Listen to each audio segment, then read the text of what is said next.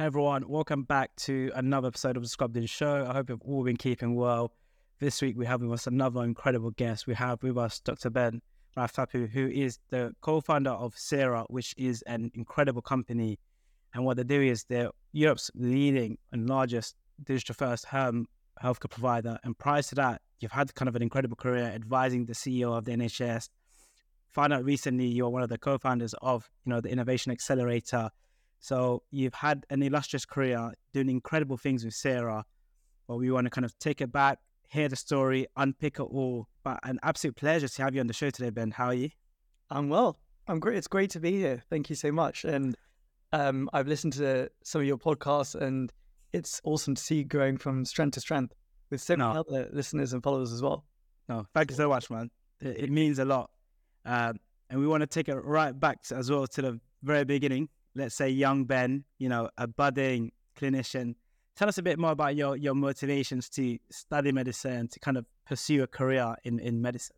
Yeah, so when I was a teenager, I was interested in business, actually, and economics. And then I was interested in science. That's where it started. And did a work experience placement at a hospital in London on a cardiology department and with a junior doctor. So it wasn't anything illustrious. It was a DGH, and it was a bit run down, but I found it amazing to see how you could completely change a person's life within hours or days, because there was, on the cardiology department, people were coming with heart attacks, very high blood pressure, related issues, heart failure, and being able to treat that so fast. And seeing just the look on their faces, the look on their families' faces, the amazement, the wonder, the peace of mind that you give them, that was just incredible. And so I always knew that I wanted to do something that would be impact related. I knew that I wanted to do something that would take science and apply it in the real world. And having spent that time, just a couple of weeks on a hospital ward and following a junior doctor, which again is not the most exciting role in. It was an F1 or house officer, as they called it back then. Not the most exciting role in a hospital. I still thought that was awesome. But I still had a bit of a tension between this interest in business and entrepreneurship and medicine. And that was a tension that would follow me throughout the rest of my career. So even I applied to do medicine because of that passion for science, of that passion to make an impact. But in the back of my mind, I was thinking, should I be instead doing economics? And in my second year of medical school, even then, I interned at a consulting firm. I interned at an investment bank. This is not really that normal for a medic, at least back in 2008 when I was doing this. Yeah. And it was also the year of the economic crisis. So I was working in Canary Wharf, and I could see people leaving Lehman Brothers as the bank collapsed and as the whole crisis hit. And sadly, people were losing their jobs. And that told me and showed me I didn't want to go into banking. But I still wanted to think of a way to combine business and medicine. And that was a theme that I picked up on in subsequent years of my medical career. No, that's incredible. And I think to have the foresight and to be able to kind of do that internship while being a medical student back then, because a lot of the people back then when I went to school, it was just heads down, get through the books, get involved in a few societies, become a consultant as soon as possible. And to be fair, even years later, when we went into med school, it was kind of similar compared to what medical students are doing now. Tell us kind of getting through medical school, practicing as a junior doctor clinician, and what we're interested here is when does the pivot happen? When do you start kind of going beyond the realm of medicine and doing like a job outside of it? Yeah, so actually, even in medical school, I tried to be a bit entrepreneurial by setting up small societies, charities here and there. And that would combine my ambition and taste for making a difference through medicine and healthcare with building something. It was then when I went to the US and I studied there in between my final year and second last year of medical school that I caught the entrepreneurial and technology bug. Yeah. Because I was on the East Coast, and on the East Coast, everyone is building a company. It doesn't matter if you're a student in your dorm room, which is how Facebook and Microsoft are set up, two of the biggest technology companies in the world. It doesn't matter if you're a academic researcher or a nurse or a doctor. everyone has some kind of startup or venture they're working on. And what was also really interesting back then, when I was studying in the US, was that technology was taking off. Not just technology used on a computer, but technology that actually impacts our real world. Whether we can order an Uber or whether you can use Tinder for dating. Right? Back then, these were just brand new names. Oh, has everyone heard of this app? You can use it for dating. Oh my gosh. Yeah. It was hot off the press, brand new. And it became increasingly clear that technology was going to dramatically change the way we go about our day to day. It wasn't just going to be something where you go on your laptop and maybe you send some emails, maybe you order some books online. That's it. It was actually going to completely change the way our day to day, our communication, the way we manage our lives, the way we link with other people, all of that would transform. And so I started thinking about how it could be applied to healthcare. And I knew that it may take longer because in healthcare, we're dealing with people's lives. It's regulated, it's more complicated. But I really believe that eventually, right, in our lifetimes, technology would change how healthcare was being delivered and the role actually of a doctor and a clinician. And so catching that bug combined with the way the trends were taking off, that really motivated me to start looking in more detail as to how I can get involved with technology and how I can bring that into healthcare. I thought to myself, wouldn't it be great to actually try and contribute to that movement of technology transforming healthcare rather than just being someone who uses it and benefits from it in 20 years' time? In the same way that if you went back, if you set up Lyft or you set up Amazon or you were involved in setting up Facebook or any of these transformative technology companies, that would have been awesome. Yeah, we all use them, but actually taking a role and a part in building them would be phenomenal from a career perspective. And it would bring together my interest in healthcare and making an impact with my interest in business and being an entrepreneur. And that's incredible. And I think that's excellent foresight, as in like, I'm thinking of how you were back then and compared to how I was at a similar age. And, the level of foresight I had nowhere near as yours. How did you kind of scratch that itch then coming back to the UK? Thank you for coming back. A lot of, clinicians go to America and they never come back. So thank you, for coming back. But how did you scratch that itch kind of being in this environment? And the UK is very different in a sense when it comes to tech and healthcare. And by the way, I mean, I didn't see the trend myself. It was more that the people around me were saying, hey, but why aren't you looking at this in healthcare? Okay. Or my neighbor, actually, where I was living, my neighbor, he was an investor for a fund that invests in early stage technology companies. And he got me looking at different things that he was working on, different deals. And that got me more interested. And he would challenge me and say, well, why don't you build a company? Why don't you do this? And having that challenge and that question put in my mind early on in my medical career, I think was really important.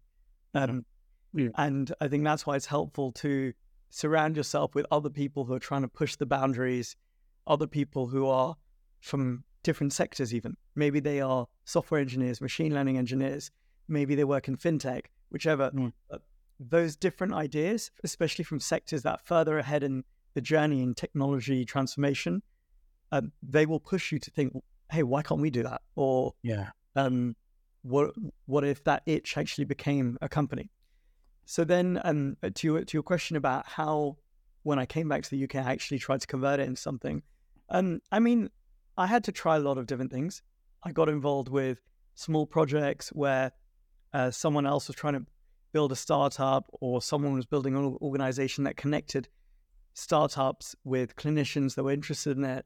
And some of those didn't work. But the point is, it meant that I tried it, I learned, I built up my network of like-minded people, which inevitably would come in really handy when I developed Cera.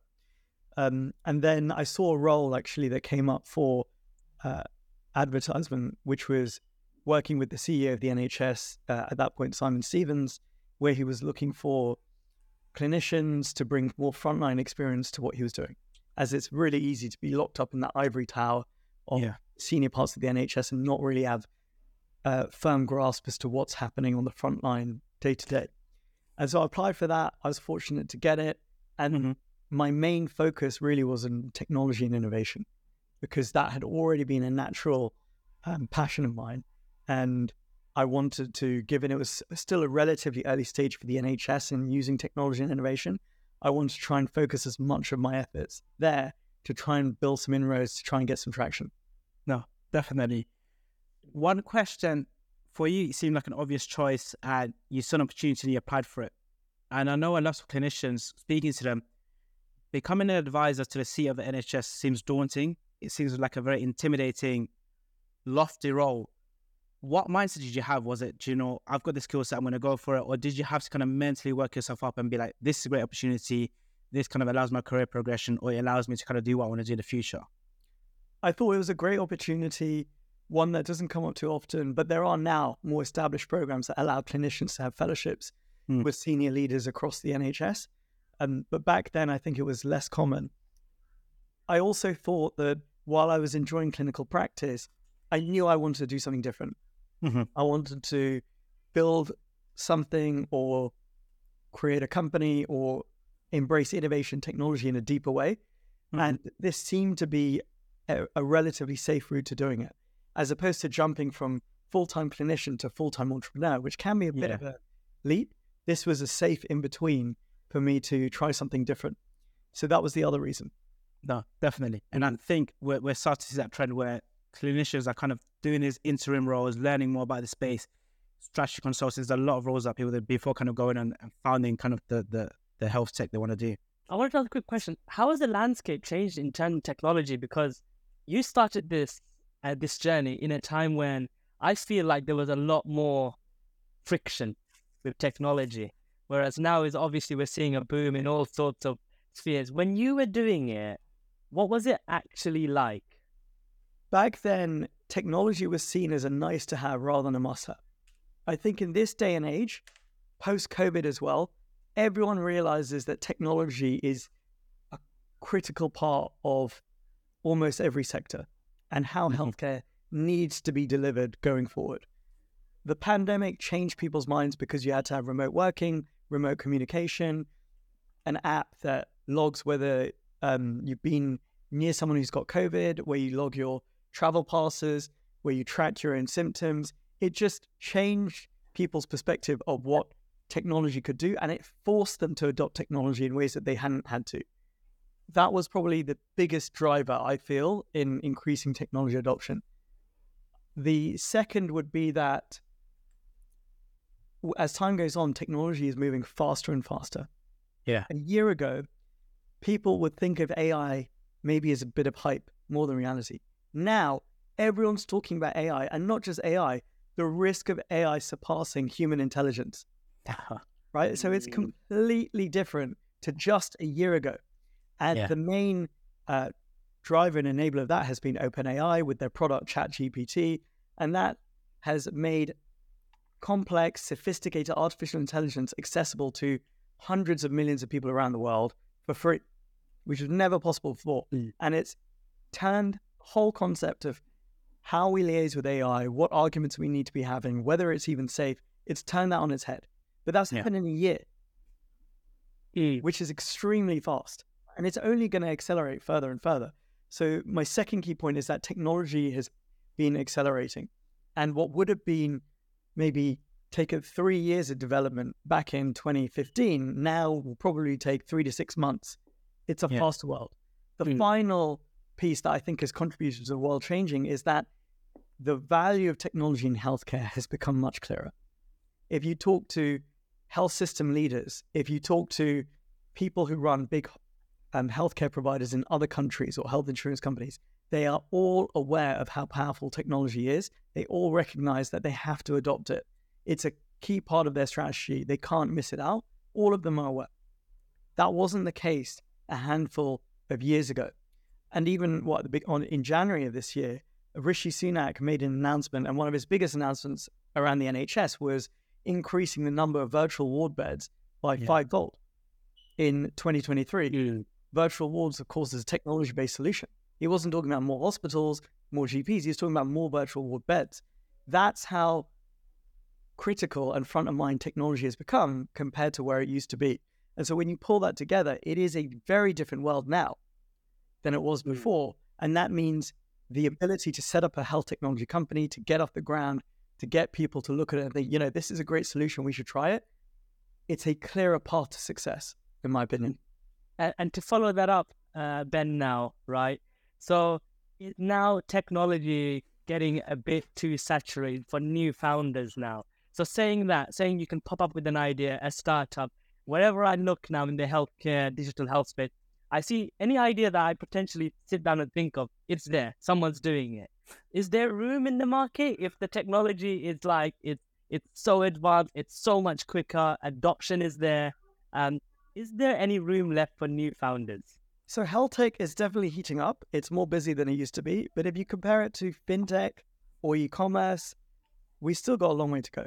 It's not as busy a space as fintech technology is in Europe and hasn't attracted as much funding from what I've seen. So I think there is more room to grow. The market is also massive. I mean, this country spends £150 billion plus on healthcare a year. If you look at that in terms of other countries and on a European basis, the market is massive. It's bigger than almost any other market in any respective country in Europe. Therefore, there is a lot more room to expand. I think competition sometimes is good. It forces us to build better quality products, and it also raises awareness, right? The market adapts. People purchasing healthcare products, suddenly, because there are 3 different telemedicine apps they can use, they realize, okay, telemedicine is something I should probably do because all 3 of these companies are advertising, which is the best product for me. Kind of going back to the point I wanted to make, definitely post-COVID, the landscape has become definitely more receptive. The population expects more technology-enabled services, digitalization of the NHS to a certain degree. That kind of leads me to Cera, what you're doing, and the kind of the rapid growth. Loads of articles saying, how incredible it is, hundreds of millions of fundraising, millions of visits annually. Tell us about the 0 to 1, the early days. Like, that is, what we want to really get into, because I think there's a lot of value there that we kind of skip over when you look at a big company so far. Yeah, and 0 to 1 was, it was tough.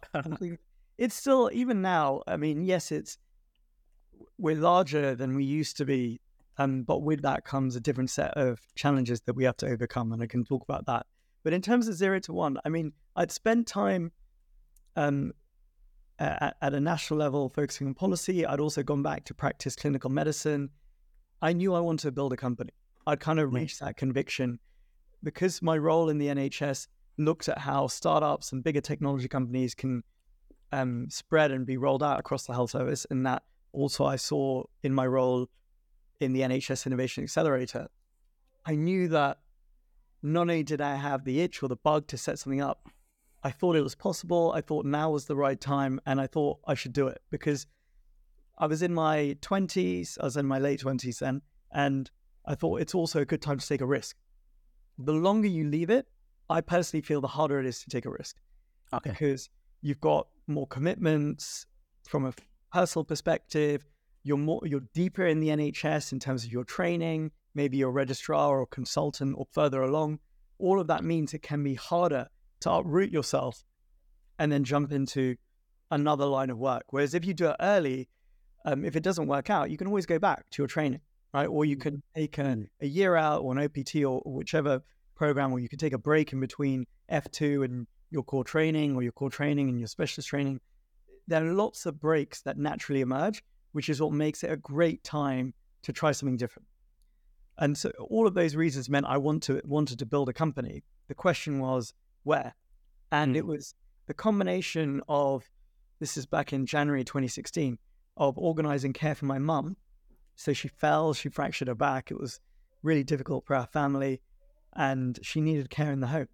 But it was a nightmare to try and get that care sorted and organized. I ended up calling up different home care agencies. They weren't available. So my sister Anna and I ended up caring for my mother ourselves.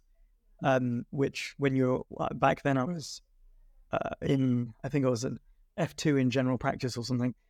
It just stretches you, right? You got your day job, and then in the evenings you have to look after your loved one. My mum then was living in North London, different to where I was living.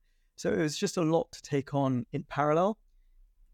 And then eventually we had a carer who did come in and start looking after her, but I wouldn't know when the care was arriving or if there are any issues. It wasn't like, I don't know, Deliveroo or Amazon where you've got all of the updates on your smartphone and you get that real-time peace of mind and insight. It was very different. And I thought that this seems just a bit broken. It doesn't seem like it's a great setup. Technology can help. And also the people are really well-intentioned. They want to deliver a great service. But because the organizations they work in, this is social care, this is care in the home, are just so backwards using pen and paper, it's hard to do a good job. So that was one line of thinking that happened early in 2016. The other was, I just kind of took a bit of a blank canvas and I said, where would I want to set up a company? It'd probably be an area where there's a lot of demand, there's growing demand over time. Ideally, technology can make an impact because it's proven that technology can be beneficial in similar industries elsewhere. It's ideally set up with businesses already in the space who are being used by the NHS or by councils for services. That means from a business model point of view, it's just easier.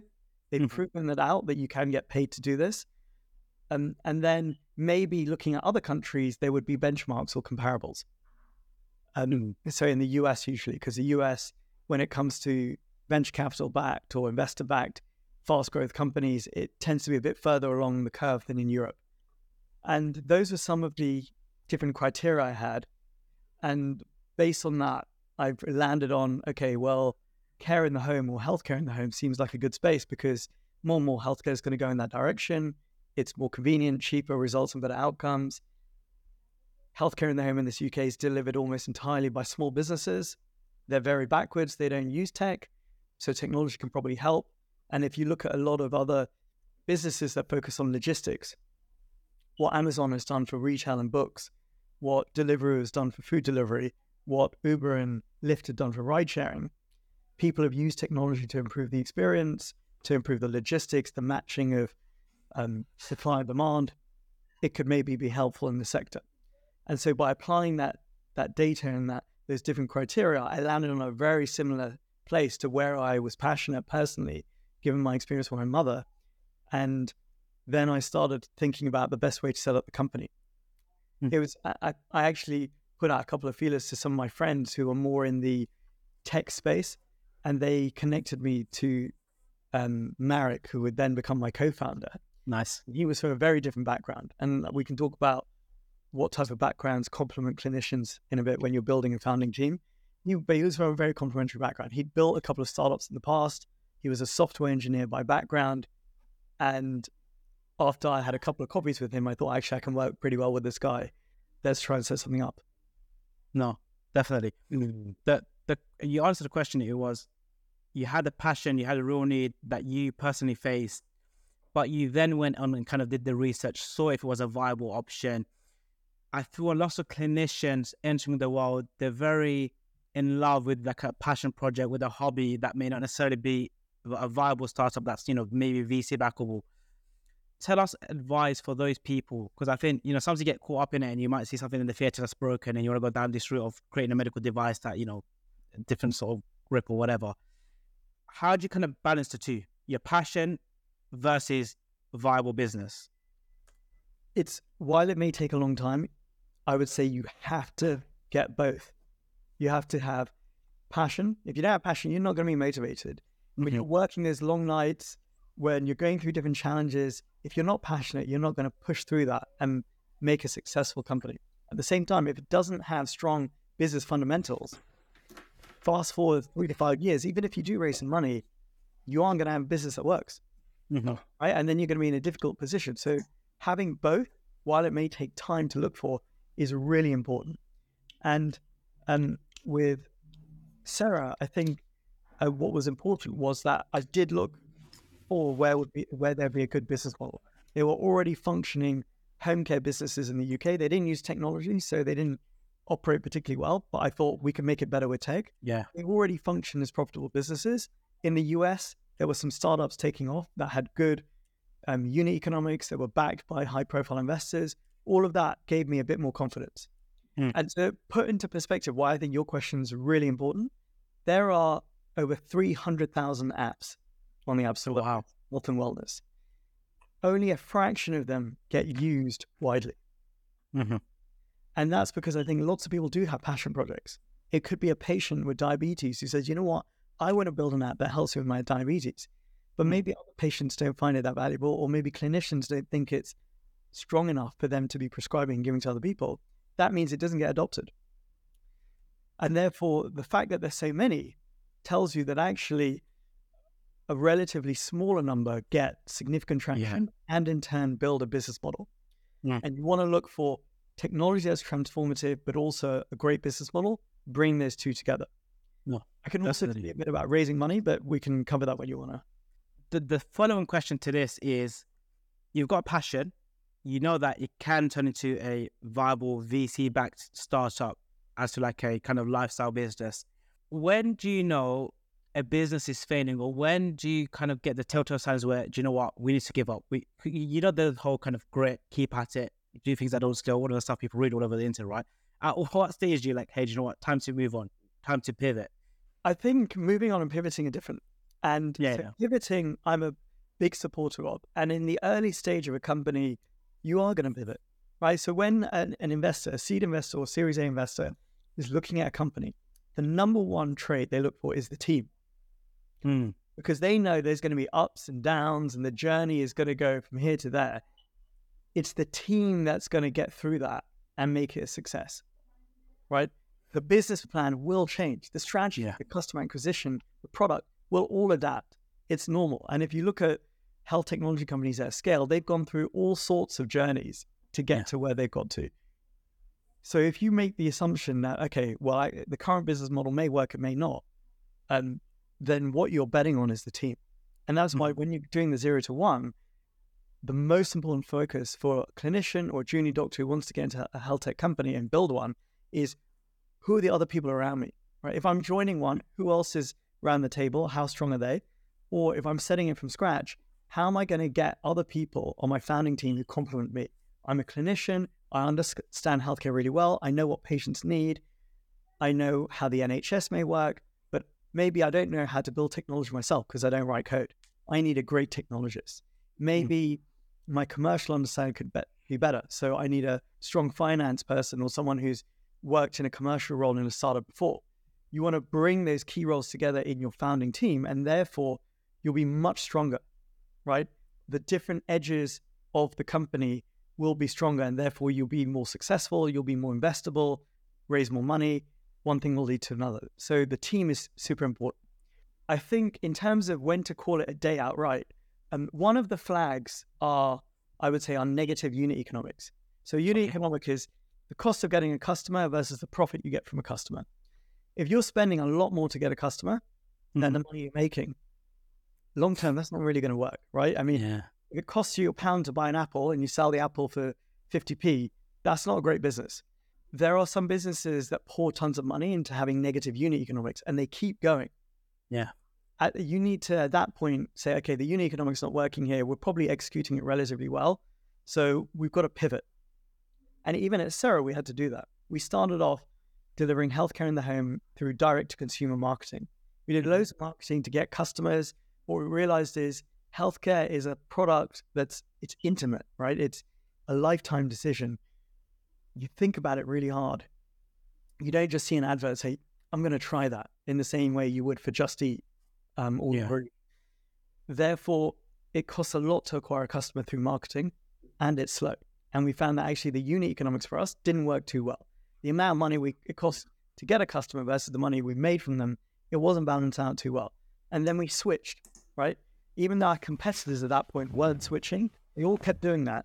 We switched and we completely turned up our marketing, and instead we focused on partnering with the NHS, with local councils, with hospitals, because we felt that B2B model, that partnership model, would result in much better economics for us. And that was the case. I think you'll see this if you look at health tech companies in general. Many of them go from a direct consumer model where they do advertising to get more customers to more of a B2B partnership model. No, definitely. And that's the trend I've noticed as well. They all start direct to customer and they kind of slowly transition into B2B.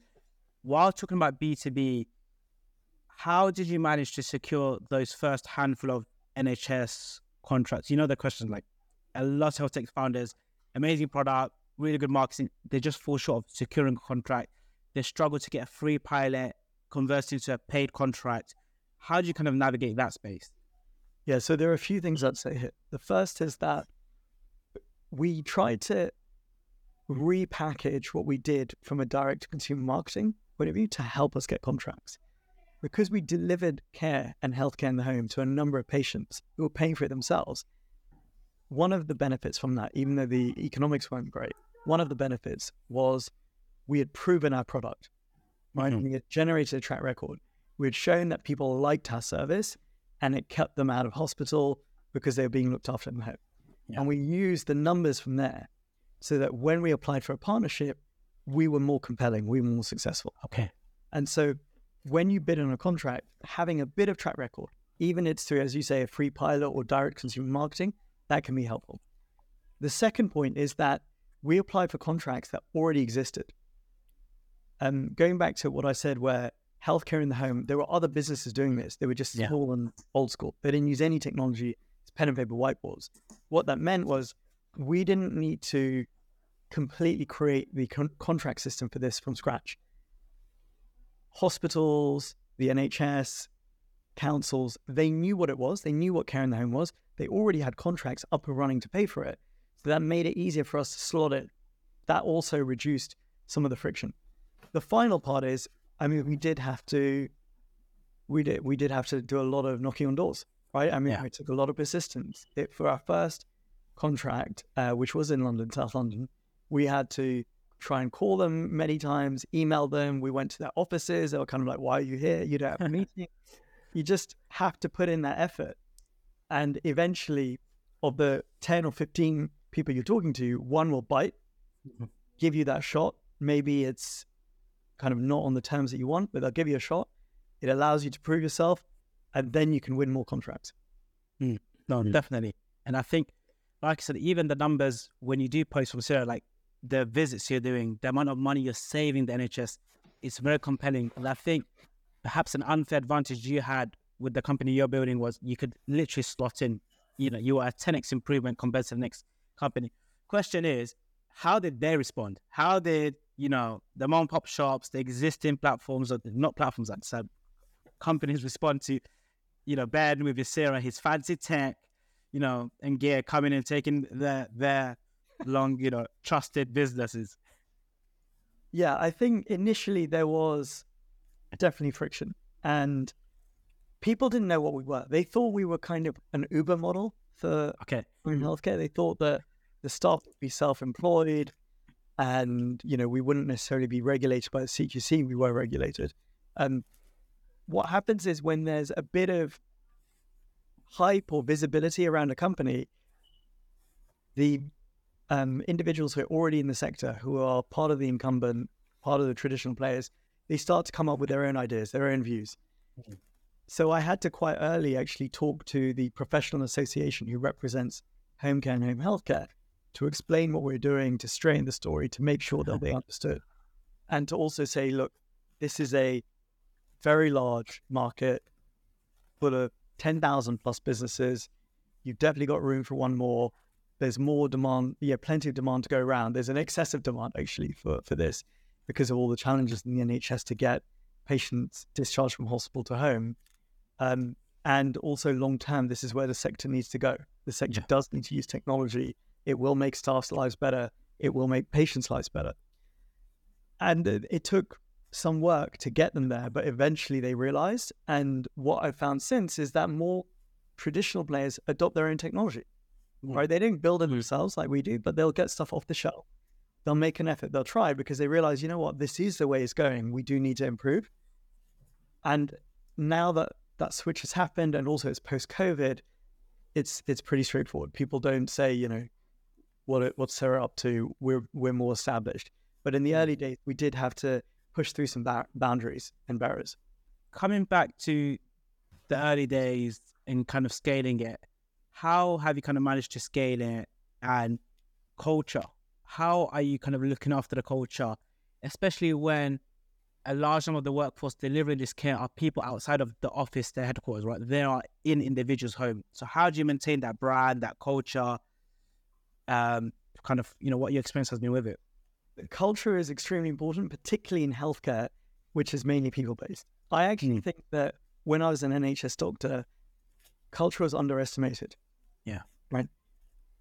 NHS management at that time didn't really invest in building a culture.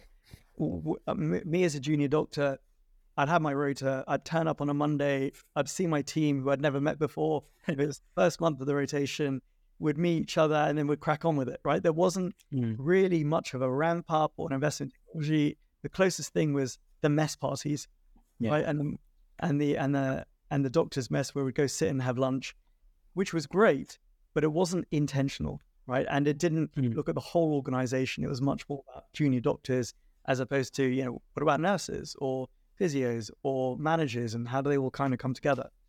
Culture is really important. At Cera, what we've done is it comes down to how we support our carers and our nurses. When we onboard them, we give them an induction, we give them a lot of training. We continue to train them throughout their journey. So on a quarterly basis, they get different training modules that's both in person and online. The technology in the app helps them tremendously as well, because rather than being this lone ranger who goes from house to house to house, looking after different patients and having no one in their support network, instead, they can liaise with other carers. They can send messages to our operations team. That creates a virtual community that they otherwise wouldn't have. And I know it's not necessarily always in person, but it's better than what the alternative would be. Plus, we're now in an age where I think people are more used to having digital support networks. Friends and family who they catch up with online, video calls and so on, even if they're in different countries. But that still gives them a bit of a support.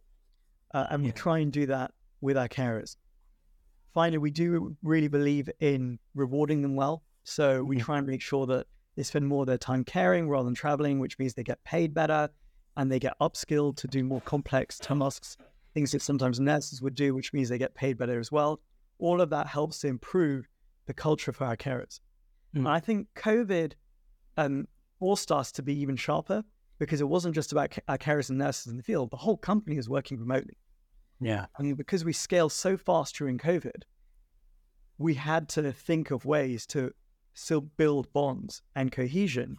Otherwise, you've got people dotted around the country and even in other countries from all sorts of backgrounds, software engineers to clinicians, through to regulatory experts, through to finance people, through to operational staff, dotted around the country. You need them to work properly together. And so we spent a lot of time trying to improve the culture of remote working, which in turn had a knock-on benefit for how we support our carers and nurses who are working remotely in the field. When scaling, a lot of times you see founders become the CEO. They get to a point and they're very quickly and swiftly replaced by management that are brought in. Cera's raised hundreds of millions. How have you kept yourself in the driving seat? I think, so when that happens, sometimes it's the founder's choice, and I can understand why. Being a founder, it's tough, right? It stretches you. Every time the company gets bigger, it's new challenges, it's new problems. It's like a new job, right? Imagine if you went from F1 to consultant in 2 years. Right? I mean, that would be pretty difficult, and you'd feel out of your comfort zone. But working in a startup can sometimes be like that. So I can understand why it's not for everyone. And if people want to step back and let someone else come in, that makes sense. I do personally believe that founder-led businesses tend to culturally be more robust and be more aligned to the future vision of where the business is.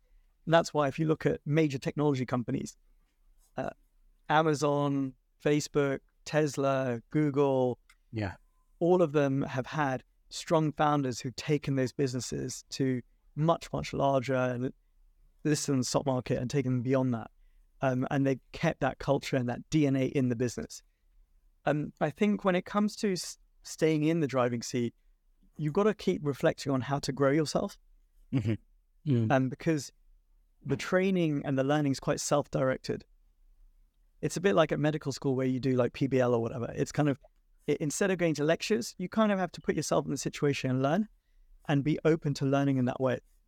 and kind of grow the different muscles that make you a good founder and CEO. I think in addition to that, having board members who want to grow you, who want to advise you and mentor you, or coaches who will do that as part of their advisory role with the company, that's really important. And that goes down to having a supportive board. The next thing I'd say, outside of trying to grow yourself, is you can't do everything. You're never going to cover all the bases. So it comes back to the team. And hiring strong team members is one of the most important skills as a founder. It goes back to day zero, where when you're working out who your co-founders are, getting great co-founders is the difference between a successful company and one that sadly doesn't make it, which is why it's so important for investors in the early stages. It's the same. As the company scales, you sometimes need to get stronger leaders for different parts of the business. Maybe it's the technology leader, maybe it's the operation, maybe it's finance, and being very sensitive to that. So you move quickly if you see a gap, and it doesn't mean that that person currently doing that role doesn't need to stay. They can just have a slightly more specialized role, and then the rest of it you give someone else who's new to the company to cover. That's fine, but you always want to be very sensitive to how your team are coping with the pressures and the scale, and whether they are growing in line with the business or whether you need to bring in new talent and capability. Founders who don't do that, ultimately it means that all of the work goes on them. It's hard to keep up. It becomes a downward spiral, and then their board or their investors start asking questions. Mm-hmm. So hiring a great team is the second thing I'd say. I think finally having investors who are patient, who back you as the founder or you as the team, and give you some freedom. That's the last thing that I'd say is crucial, because I know there's some investors out there that take a very different view and are more active in kind of moving people on positions. I think American venture capital firms actually are really founder orientated. They can be very founder orientated. They really believe that we're betting on the founder. This is a bet on the entrepreneur or the entrepreneurial team, because that's what's been built successful technology companies such as the ones that I mentioned before. And that cultural mentality you want to try and instill early on in the business. It's important you shared kind of both sides of the story, because sometimes you do see it does get messy, and you do feel slightly sorry for founders that do get pushed out of the company they've worked so hard to build, and they lose the autonomy, they lose, the vision and strategy. So thank you for sharing that, Ben. On the topic of hiring and how you talked about founders starting to now delegate sort of roles and responsibilities, right? At the 0 to 1 stage, even ourselves, me and Abdul, right? You're doing almost everything, right? And it's because you believe in the dream vision, you're pushing it through, right? But there comes that moment where you need to start offloading some of the tasks. Otherwise, you're never going to keep up. You're never going to move forward. Talk to us a little bit about the process for the founders who are listening in. They're at that pivotal moment where they've got so much on their plate, and there's a few things like fundraising, for example. I hear that's a full-time job on its own. So tell us a little bit about letting go of responsibility and passing it on and trusting your team members. Yeah, I think once you get past a certain number of employees in the business, you have to delegate. When I co-founded Cera, I was doing everything as well, right? In terms of cleaning the office, finding the office, figuring out whether, doing all of the content for our website, line by line, everything on all the additions.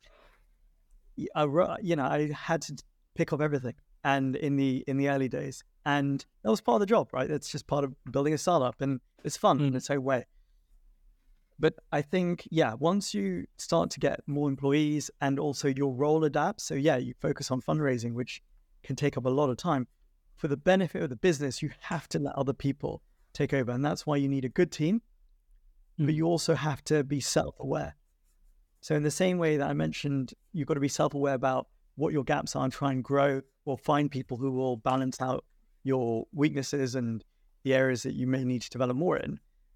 It's the same during that phase of when you are having to focus more on fundraising or similar type of objective or deliverable, having that self-awareness of, okay, I think I do have too much on my plate. I now need to focus on what I'm good at, give the rest of the team. I need to put a process in which allows me to stay close to the business without me having to spend huge amounts of time in it. Maybe it's kind of certain reporting measures or dashboard that gives me all of the key metrics of the company. it's a weekly check-in or twice weekly check-in. There are different ways to set that up so that you don't need to be really deep in the company every single day, but you're still close enough to understand that it's going in the right path, or if it's not, you can intervene. And off of the back of that now, what does your day-to-day look like now compared to your 0 to 1 days checking the content on the web landing page? What do you do now? What do I do now? I do a combination of, one is thinking about our strategy, what next, fast forward 3, 6, 12, 24 months for the business. 2 is kind of mainly investment decisions, right? It's normally, should we spend money on A or B or C? And it's never a clear-cut answer. It's kind of, they're all quite close. They have their pros and cons.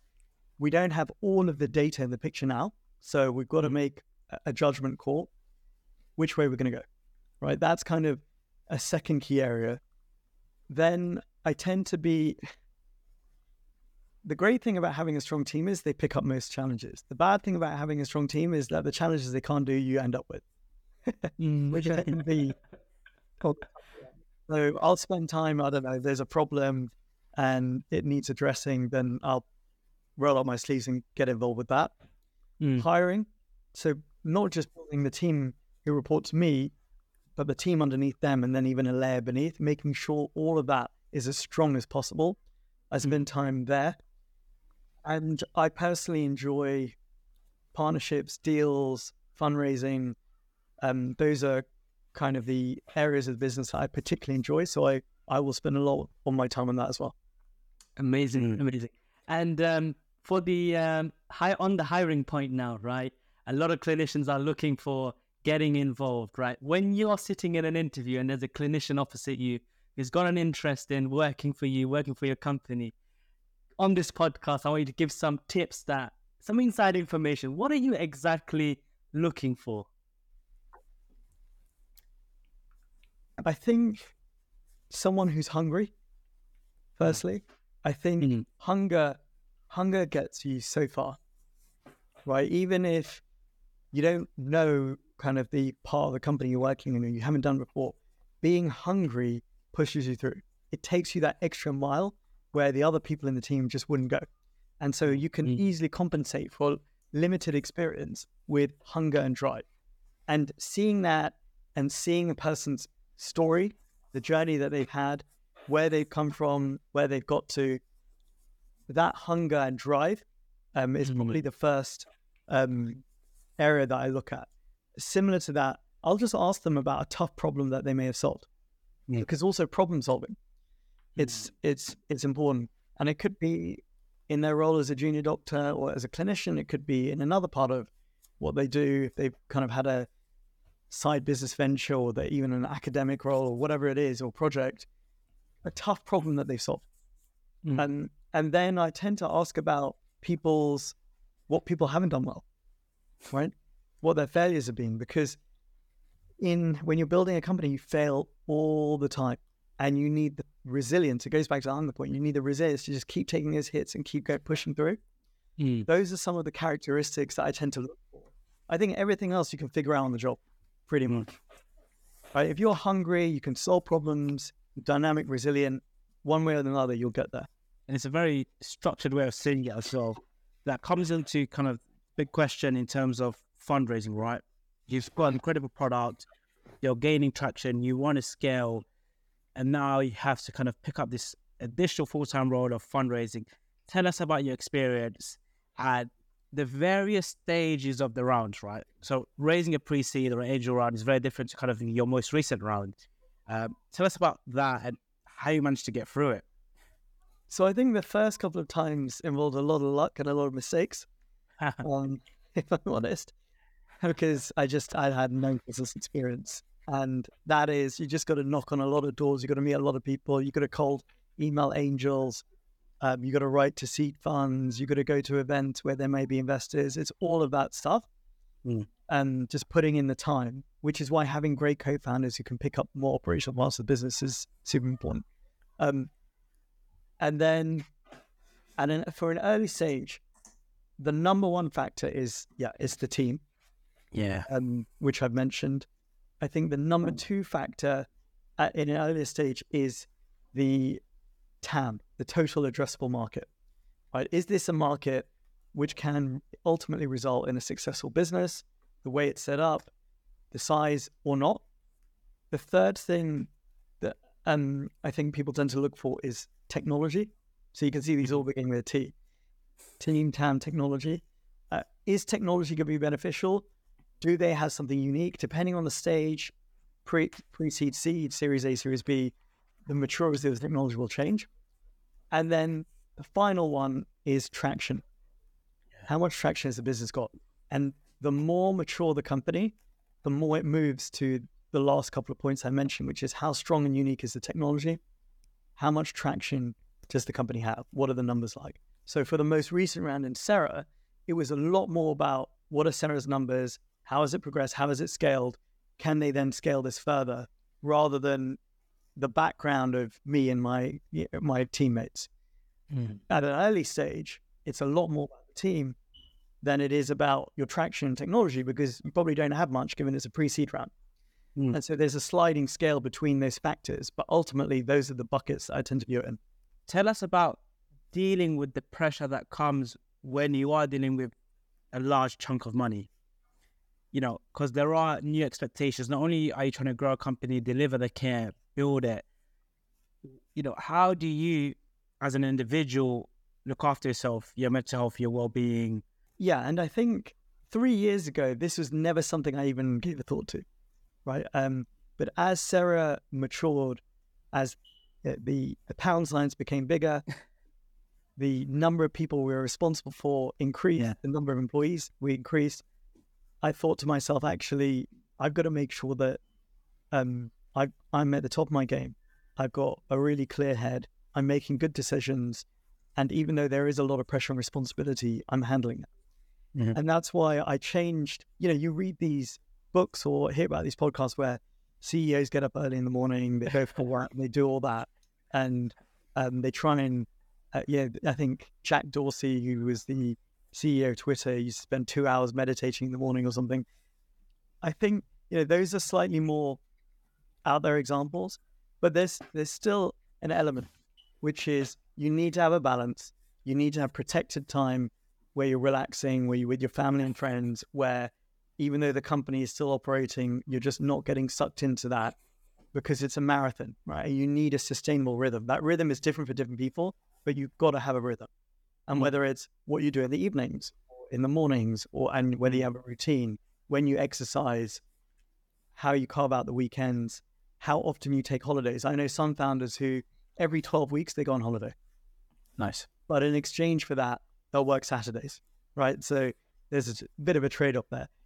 But I think you've got to have that slightly more holistic view. And the more senior you become, the more important it is, because it's about judgment, decision-making, rather than just rolling up your sleeves and, you know, sorting out the office, which is what it was back in, you know, in the early days, Cera.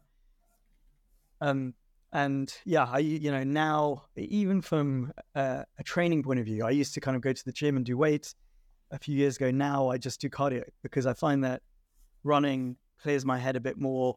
And from an energy level perspective, it just makes me feel better for the rest of my day and for the work that I do. It's different for different people, but having that sustainable routine, thinking about it from the outset, once, you know, the company reaches a certain scale, it is important. No, definitely. And I remember reading somewhere, Richard Branson, all his days around looking after himself so he can make that one or two big decisions. For these big decisions kind of move the needle, affect the trajectory and the direction of the business. To kind of bring it to an end, what does the future look like for you, for Cera? You know, if Jeff Bezos saw the phone and be like, hey Ben, love what you're doing, you know what, we're looking to acquire you, you know, yeah. Tell us what the future looks like. I'd say we've still got a lot further to go, Jeff, but thank you. All right. So we see more and more healthcare going into home. And while we started with carers and nurses, we're moving to other services, medication delivery, telenursing, virtual wards, because we think that's all part of one ecosystem and we want to create and deliver that ecosystem. And while we started with older people, we're now moving into other demographics who need healthcare as well. We provide care to people with physical learning disabilities, chronic conditions, but we're also just going to look at younger people more generally. Yeah. And then finally, we want to expand in terms of geography. So yes, we're at the UK and Germany, but I suspect fast forward a couple of years, we will be in at least one other international territory. The final piece is that because Cera now has a decent amount of scale, and a lot of that scale is on technology, it means that we're collecting a lot of data of patients in their home. And that data is quite difficult to come by otherwise, because these people don't use a Fitbit, right? If they're 90 with dementia, they're not going to use a smartphone app to track their conditions. We collect that information, which places us in a strong position to understand how they're doing and to build products. And so while AI a year ago was hype, and that's definitely what I felt it was, even though there was progress, we're in a completely different world now. And we want to start really making the most of the data we have to build AI-based products that allow us to deliver a much better service. And I think the more Cera invests in that, the more we can try and position ourselves as the pioneer for doing it, at least in healthcare, home healthcare, over the coming years. I love the AI stuff. Even today, I read an article comes of like AI at home trying to kind of anticipate COPD exacerbations and hospital admissions and kind of bringing in the right people, the rescue packs to kind of prevent that.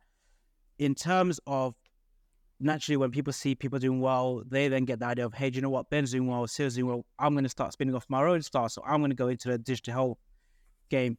How are you kind of cutting through the noise? You know, what's your advantage? What are you doing to kind of stay leaders of this pack and trailblazers? So I think for Cera, because we now have a strong track record of delivering services with the NHS and with councils, it just means that there's a virtuous cycle. We win even more contracts, which means we deliver more services, which means we have more scale, which means we have more data.